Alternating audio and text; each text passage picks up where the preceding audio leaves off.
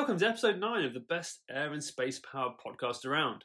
Today, though, we're actually taking a much closer look at the UK's nuclear policy.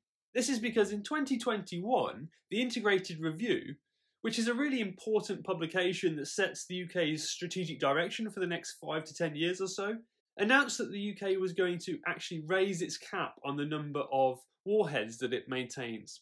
Now, since the end of the Cold War, the UK has been committed to actually reducing its number of nuclear weapons to make the world a safer place and reduce the likelihood of nuclear war.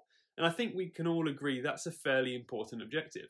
However, the Integrated Review abandoned the former cap of 225 warheads, as well as the expectation that the UK would eventually reduce its nuclear stockpile to 180 by the mid-2020s. Instead, the cap was raised to 260 warheads. This reverses over 2 decades of post-Cold War nuclear reductions and was, as you can probably imagine, quite a controversial decision when it was announced. Many people questioned whether more nuclear warheads actually equates to more deterrence. Others also feared that this would not only set back support for nuclear disarmament, but it would also trigger a nuclear arms race between the major powers. So today, Claire is asking what this decision tells us about who the UK sees as its main adversary and what type of conflict the UK expects to be involved in. But then there is also the scarier question. Is nuclear war becoming more likely? I mean, that's what the UK claims is happening, and thus why they want to increase the number of warheads in the first place. So it'll be interesting to find out what sort of evidence or what types of trends exist to support this claim. And if nuclear war is becoming more likely, how best can we avoid it? Do more nuclear weapons somehow make nuclear war less likely? That's the question that really needs answering here. Because this is world-ending stuff. It's not just the sheer number of people that can be killed as a direct consequence of detonating a nuclear device. Scientists have warned that only as little as 100 nuclear warheads would be sufficient to pretty much destroy life on planet Earth as we know it. So the stakes really couldn't be any higher. Thankfully though, we've got Dr Matthew Harries on the show to answer some of these very significant and pertinent questions. Dr Harries is an expert in nuclear proliferation and policy at the Royal United Services Institute, commonly known as RUSI, and has written widely on these subjects. Before that, Matthew worked for the House of Commons Foreign Affairs Committee, was a senior fellow for transatlantic affairs and nuclear policy at the International Institute for Strategic Studies, and before that taught at the Johns Hopkins School of Advanced International Studies at Bologna. So he's a pretty useful guy to discuss this subject with. I hope you enjoy the show. Thank you very much for joining us today, Matthew. It's a pleasure to have you here. I thought I'd start at the very start of this matter, really, which is that the UK recently announced that it will increase the cap on its nuclear warheads from 180 to 260, which is an increase of around about 44%. And this was done on the grounds that a nuclear strike has become more likely. So my question is, do international trends support this assessment? Has a nuclear strike become more likely over the past 10 years or so? Thanks, Claire. It's nice to be here. So there's a lot to unpack in that question. Maybe let's start with what actually happened, what the change in policy has been. So in the Integrated Review last year, which came out in March 2021, the UK announced that it was increasing the cap on the warheads that it says it can build, the nuclear warheads it says it can build. It wasn't actually an increase of the cap from 180 all the way up to 260. The previous cap was 225, but what the UK had previously said was that it would be going down to a cap of 180 by the mid-2020s. So basically the cap went up from 225 to 260, which is a significant increase, but not a huge one. And then at the same time, what that also meant was that UK was abandoning the target of going down further. And in general, what that means is that basically ever since the 1998 Defence Review, the Strategic Defence Review, the UK set itself on a path of progressively lower targets for the number of nuclear weapons that it wanted to have. And in the kind of post-Cold War environment, I think the UK saw itself as living in a world where nuclear weapons were becoming gradually less and less relevant, and where nuclear weapons would play less of a role in national security and defence strategy, and therefore the UK could get away with having fewer and fewer of them. And obviously, there's always been quite a big party political aspect to this topic. You know, the Labour Party has traditionally been fairly sceptical of the usefulness of nuclear weapons, but on the other hand,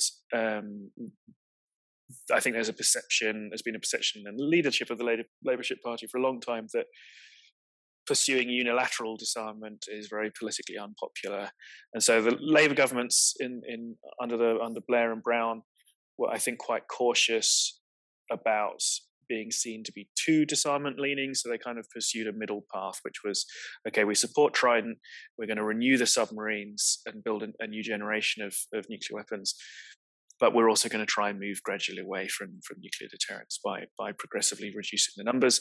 And the UK played a constructive role in international negotiations to move towards nuclear disarmament as well.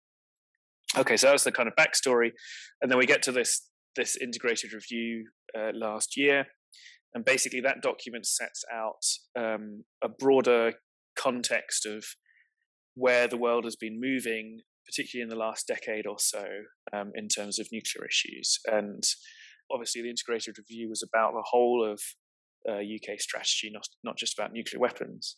The document as a whole kind of lays out a world of greater competition between major powers in the international system, kind of a diversifying range of threats that the UK faces, shift in power towards the Indo-Pacific, which the UK has to react to, but at the same time a strong threat from Russia, the entrance of China as a systemic competitor to the UK.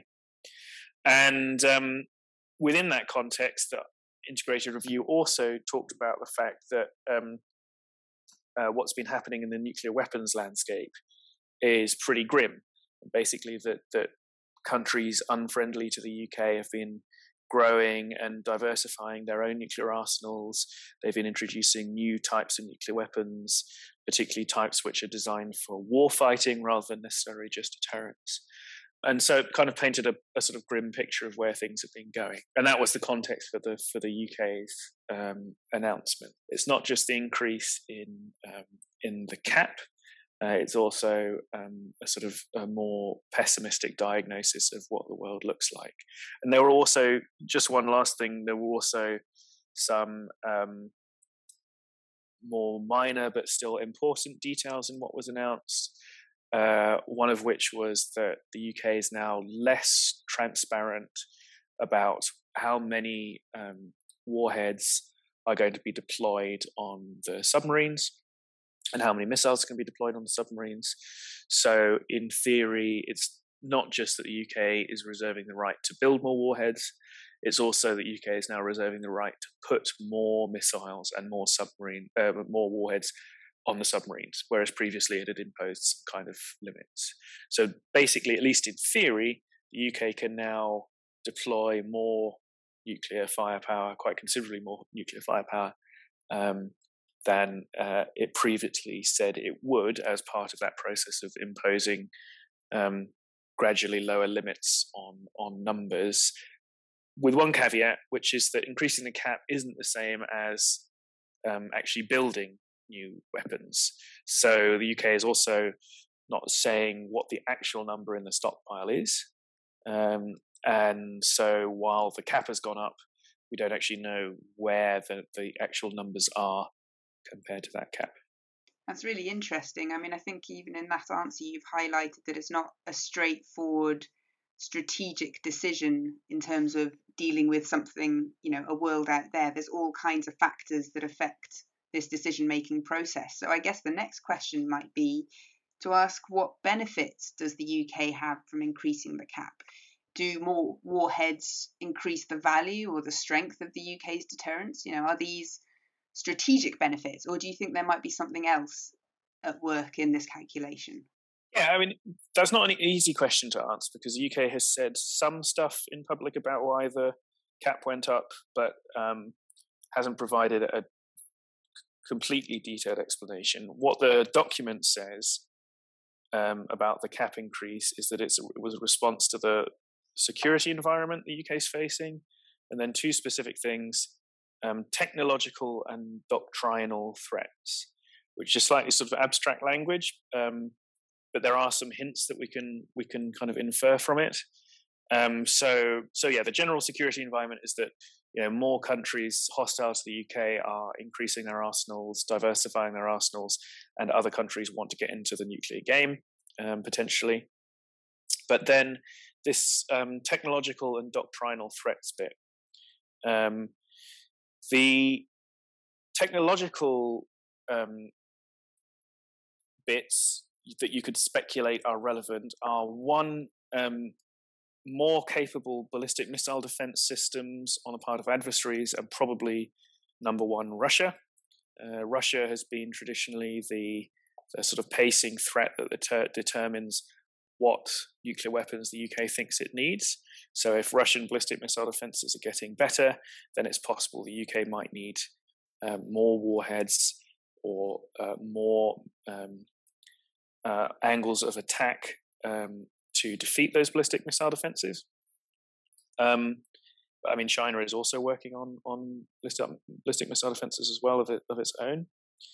And then number two is that, as the integrated review points out, Russia is also, for example, working on new types of nuclear weapon system, and is putting more emphasis on so-called non-strategic nuclear weapon systems. These are sort of shorter range systems that might be more relevant to so-called war fighting. It's not necessarily obvious that just because adversaries are working on those systems and increasing their arsenals, then the UK deterrent necessarily does need to increase, because the basis for UK deterrence has traditionally been the ability to inflict on an enemy punishment which would deter it from doing something that we don't want them to do.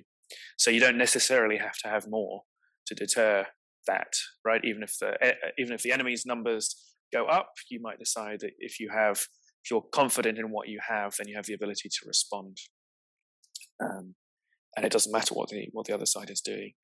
But this mention of doctrinal threats also gives us a couple of clues, because I think what that likely means is that the UK sees in adversaries' doctrines, and again probably Russia as number one here, the idea that limited use of nuclear weapons might be the threat that stops the UK responding to a situation, so getting involved in a conventional war, or the limited use of nuclear weapons might be used to stop a conflict on the adversary's terms.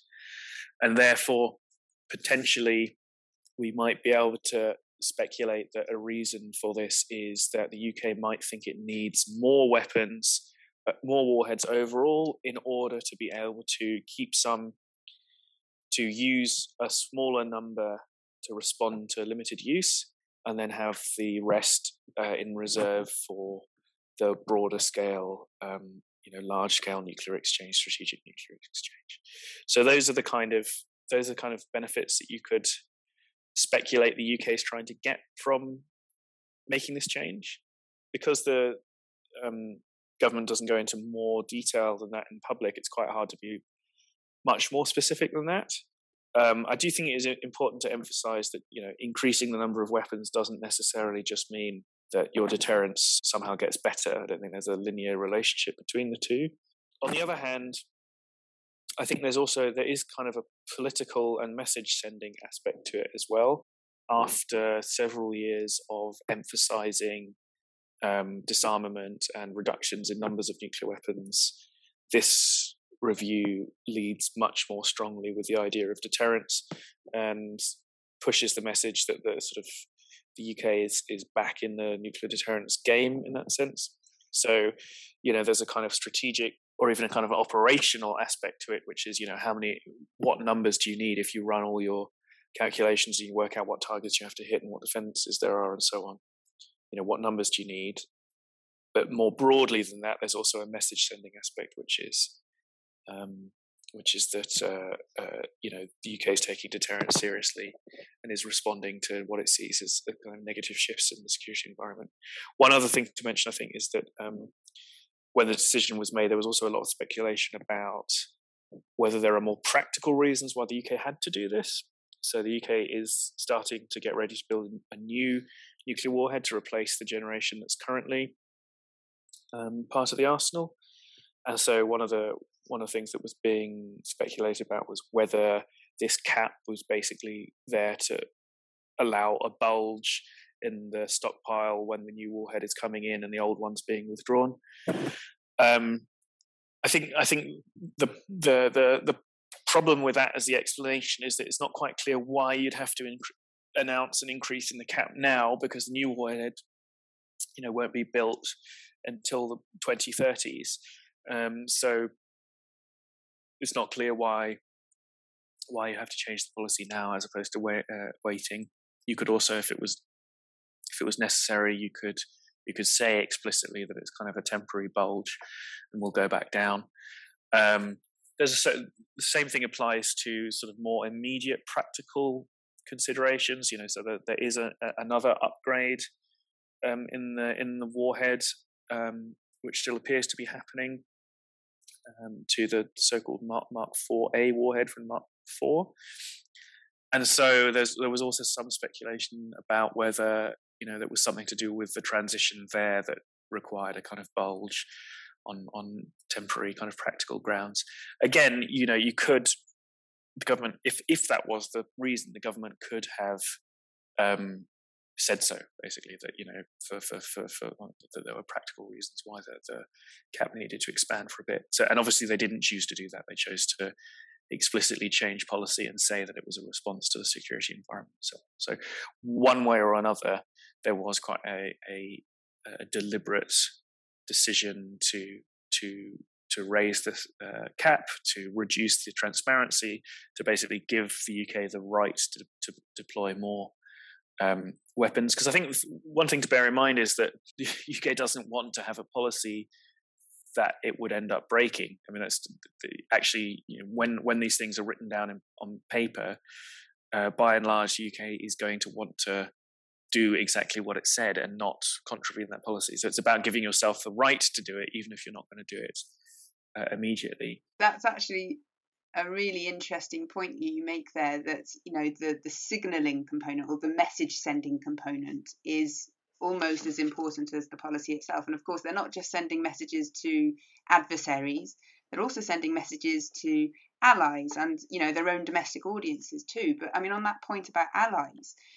how much does the UK rely on its ally, the United States, for its nuclear deterrent? Does the UK really have an independent deterrent? So a typical explanation is, the typical line on this is that the UK's deterrent is operationally independent, that the UK can choose when to use its nuclear weapons and can't be stopped from using its nuclear weapons if it wants to, and can't be made to use its nuclear weapons if it doesn't want to. So it's operationally independent. In technological terms, the UK is highly dependent on the United States. So the UK leases a set number of missiles from the United States, which it draws from a common pool of missiles. Both the UK buys the right to a certain number of missiles, Trident missiles from the US, and in that sense is entirely dependent on the US on the missile front. And then on the warhead part, so the UK's line on this is that the UK's warhead is sovereign, that the UK designs its own warheads to go on missiles. The reality is that the UK does work very closely with the US on warhead matters as well. There's a close similarity between the UK's current warhead and an existing US warhead called the W76. The UK has also been very careful to align itself to US plans for the next generation of warheads. So the UK warhead is going to be aligned with a US program called the W93. And so a lot of the important decisions will need to be taken at the same time, and the UK and US will work together. So the UK position in general is that it wants to retain the ability to design and produce its own warheads, and that's a sovereign capability that it maintains for itself, and that that the UK complies with its obligations under the non-proliferation treaty, that warheads are not simply handed over from the United States to the UK. But it's true at the same time that there is a lot of cooperation between the two weapons establishments, and again, certain components are procured from the US. So yeah, on the missile side, basically entirely dependent. On the warhead side, more complicated. UK is more sovereign in that area, but it's not entirely independent there either. And that's a really interesting element of all of this, which is the sort of diplomatic as well as the technological and political ties that come up or sort of bound up with these matters of the UK's nuclear deterrent. It's really interesting. Now, what do you think this increase maybe tells us about who the UK sees as an adversary, and what they think future conflict might look like? From my own perspective, I mean, aren't non-nuclear threats maybe more probable or likely? What's your sense on this? Yeah, good question. So there's, number one, who's the adversary? In the nuclear realm, in the most direct sense, Russia. And, the conflict in Ukraine, as we're talking, has actually, I think, raised again the salience of nuclear weapons. Russia has combined, conventional invasion with some quite explicit nuclear threats. And on both sides, I think there has been an element of nuclear deterrence. Russia has been using nuclear threats as part of what it's done to convince NATO countries not to fight directly for Ukraine. On the other hand, US, UK, French, NATO nuclear weapons are also part of what deters Russia from trying to stop the West supporting Ukraine in other ways through, particularly through weapons deliveries and that kind of thing. So in some senses, nuclear deterrence has been operating on both sides. Obviously, Ukraine has been then trapped in the middle of that, in the sense that I think the punishment and suffering that Ukraine has experienced has probably been added to by the existence of nuclear weapons, because I think were it not for the fear of all-out escalation to nuclear use, I think NATO countries would potentially have been slightly less cautious in what they were willing to do for Ukraine.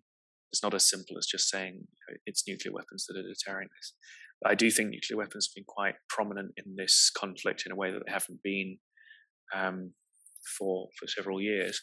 But even if you disagree with the UK's decision to raise the warhead cap, the diagnosis of how things have gone in the last 10 years is pretty solid, I think, because, as I said, Russia is modernizing its nuclear arsenal. It's also added new capabilities to its arsenal.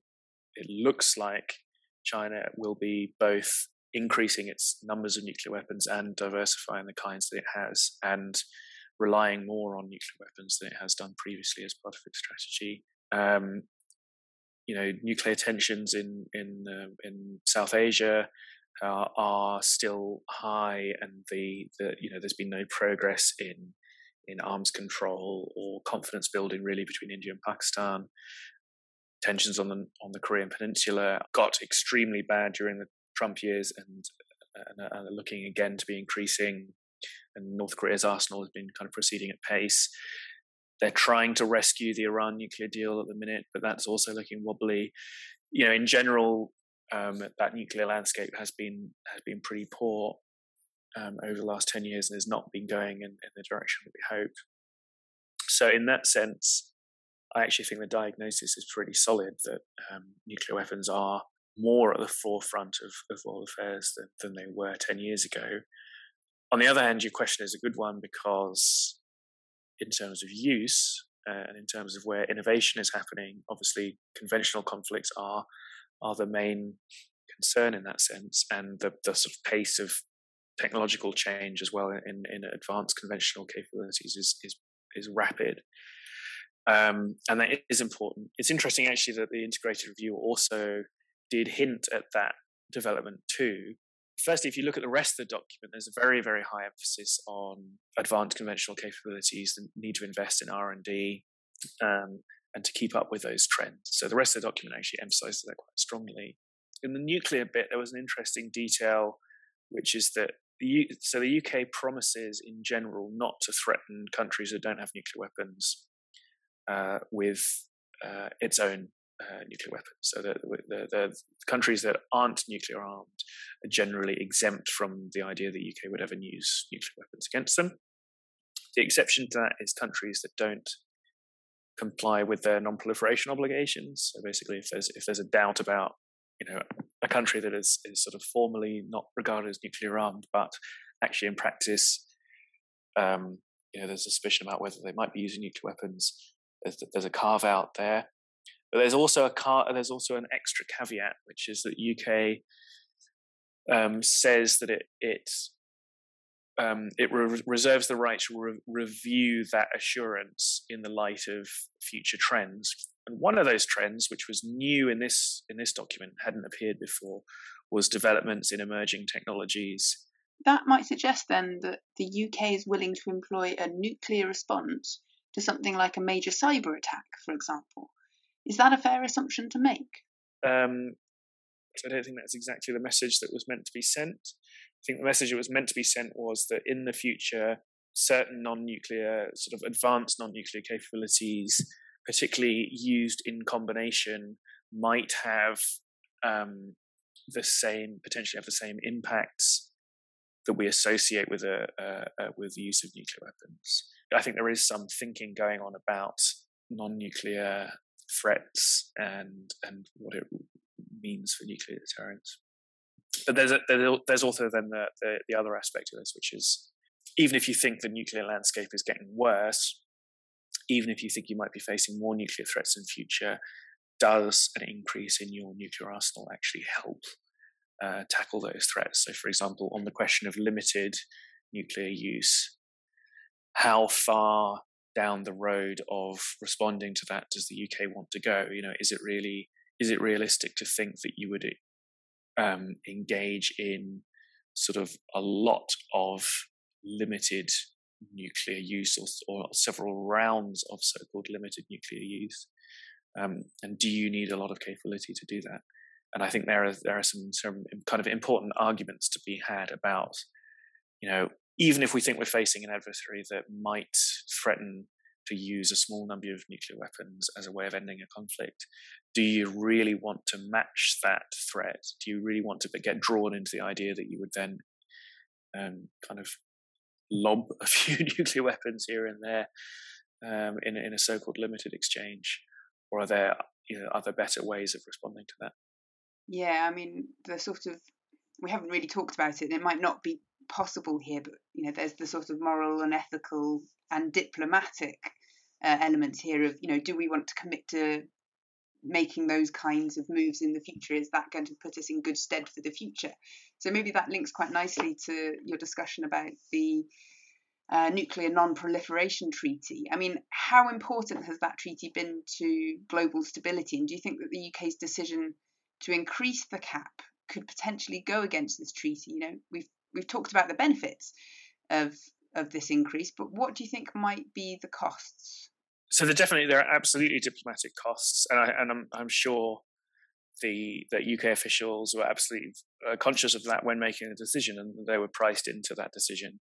For anybody who already doesn't already know what the NPT is, the non-proliferation treaty is the treaty that it was negotiated in the 60s and came into force in 1970, and it basically drew a line and said, okay, the existing 5 nuclear weapon states, which were then the US, USSR, the UK, China, and France, those are the existing nuclear weapon states. The signatories to this treaty say that other countries will not build nuclear weapons and will not be helped to build nuclear weapons. The 5 that already have nuclear weapons will do their best to pursue negotiations to get rid of them. and all countries will get access to the benefits of civilian nuclear energy. So that was the basic deal. The treaty has been very important in setting the diplomatic and legal framework for efforts to stop the spread of nuclear weapons. It's not the only thing that does stop the spread. There have been many other important things. One of them is that countries like NATO members are under the US nuclear umbrella, so that in a way substituted for them feeling that they needed their own nuclear weapons. Instead, they have a guarantee from the US. Then there have been technological, there have been sort of more practical export controls and things, and persuasive measures to stop countries doing it. Sanctions, export controls, bilateral diplomacy to persuade them not to. The US has had to put pressure on its allies sometimes not to pursue nuclear weapons. But the NPT, the Non-Proliferation Treaty, is the framework that contains all the basis for all those efforts, and basically it sets the norm that nuclear proliferation is not okay. It gives the International Atomic Energy Agency a specific role in monitoring compliance with the treaty, and it's commonly talked about as the cornerstone of the international non-proliferation regime. So yeah, it's been very important in stopping the spread of nuclear weapons. Nuclear weapons have, beyond those five, there are only 4 other countries that have acquired that have nuclear weapons today. And without it, I think we would be in a much more uncertain and unstable world. The problem with the NPT, obviously, is that the deal at heart isn't fair. It's not fair that some countries have nuclear weapons and some have given up the option to build them. And when countries signed the treaty, they did so partly accepting that unfairness because they thought that a world with lots of nuclear weapon states would be more dangerous. And that's still true today. That hasn't changed. But there was also in the treaty this commitment that the countries with nuclear weapons would pursue negotiations in good faith towards disarmament. And there has been a lot of progress on disarmament in the sense that we are a long way away from the tens of thousands of nuclear weapons in the world that there were in the mid-1980s. And those numbers have come down dramatically. But at the same time, we are still a long way away from zero, and now actually the numbers have started to tick back upwards, in the wrong direction in that sense.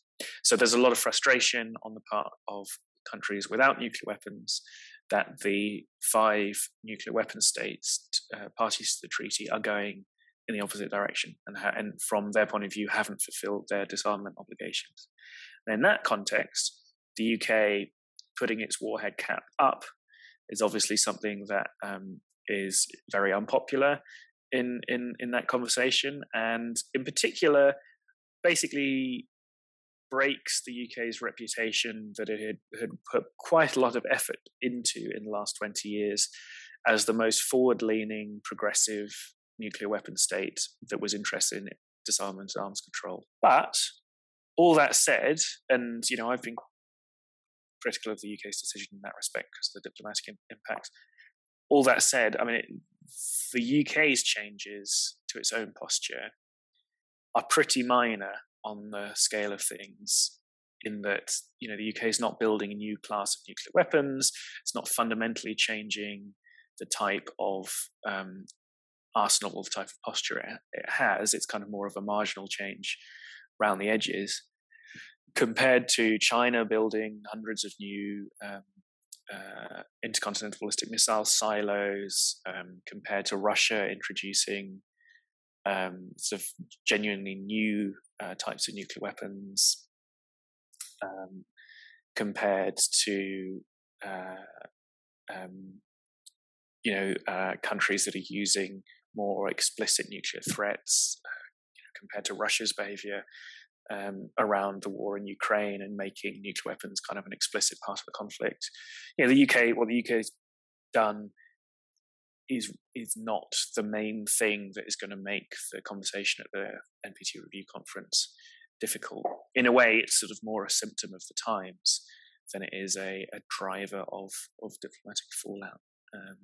But yeah, no, I think there are obvious diplomatic costs to what the UK did in that sense. But as I say, I'm sure that was, made very clear in the decision making, and the government decided to do it anyway. I mean, that's a really a salutary lesson to end on, which is that what the UK does is important, but it's only as strong as the sort of international agreements and the diplomatic ties and the sort of political structure in which it's operating. Thank you very much. That was a really interesting discussion and a lot of food for thought. Thanks a lot, Claire. It's been a pleasure.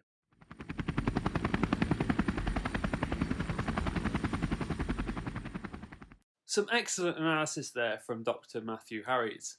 Nuclear weapons are always a divisive issue because of the huge costs of maintaining such an arsenal, as well as the ethical issues surrounding weapons of mass destruction.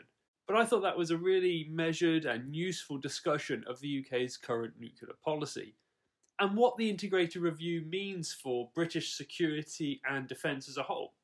So thanks to Dr Harries for coming on the show. Next up, we have Professor Pete Lee talking to us about artificial intelligence and autonomous weapon systems, and in particular whether the use of such weapons can ever be ethical or not.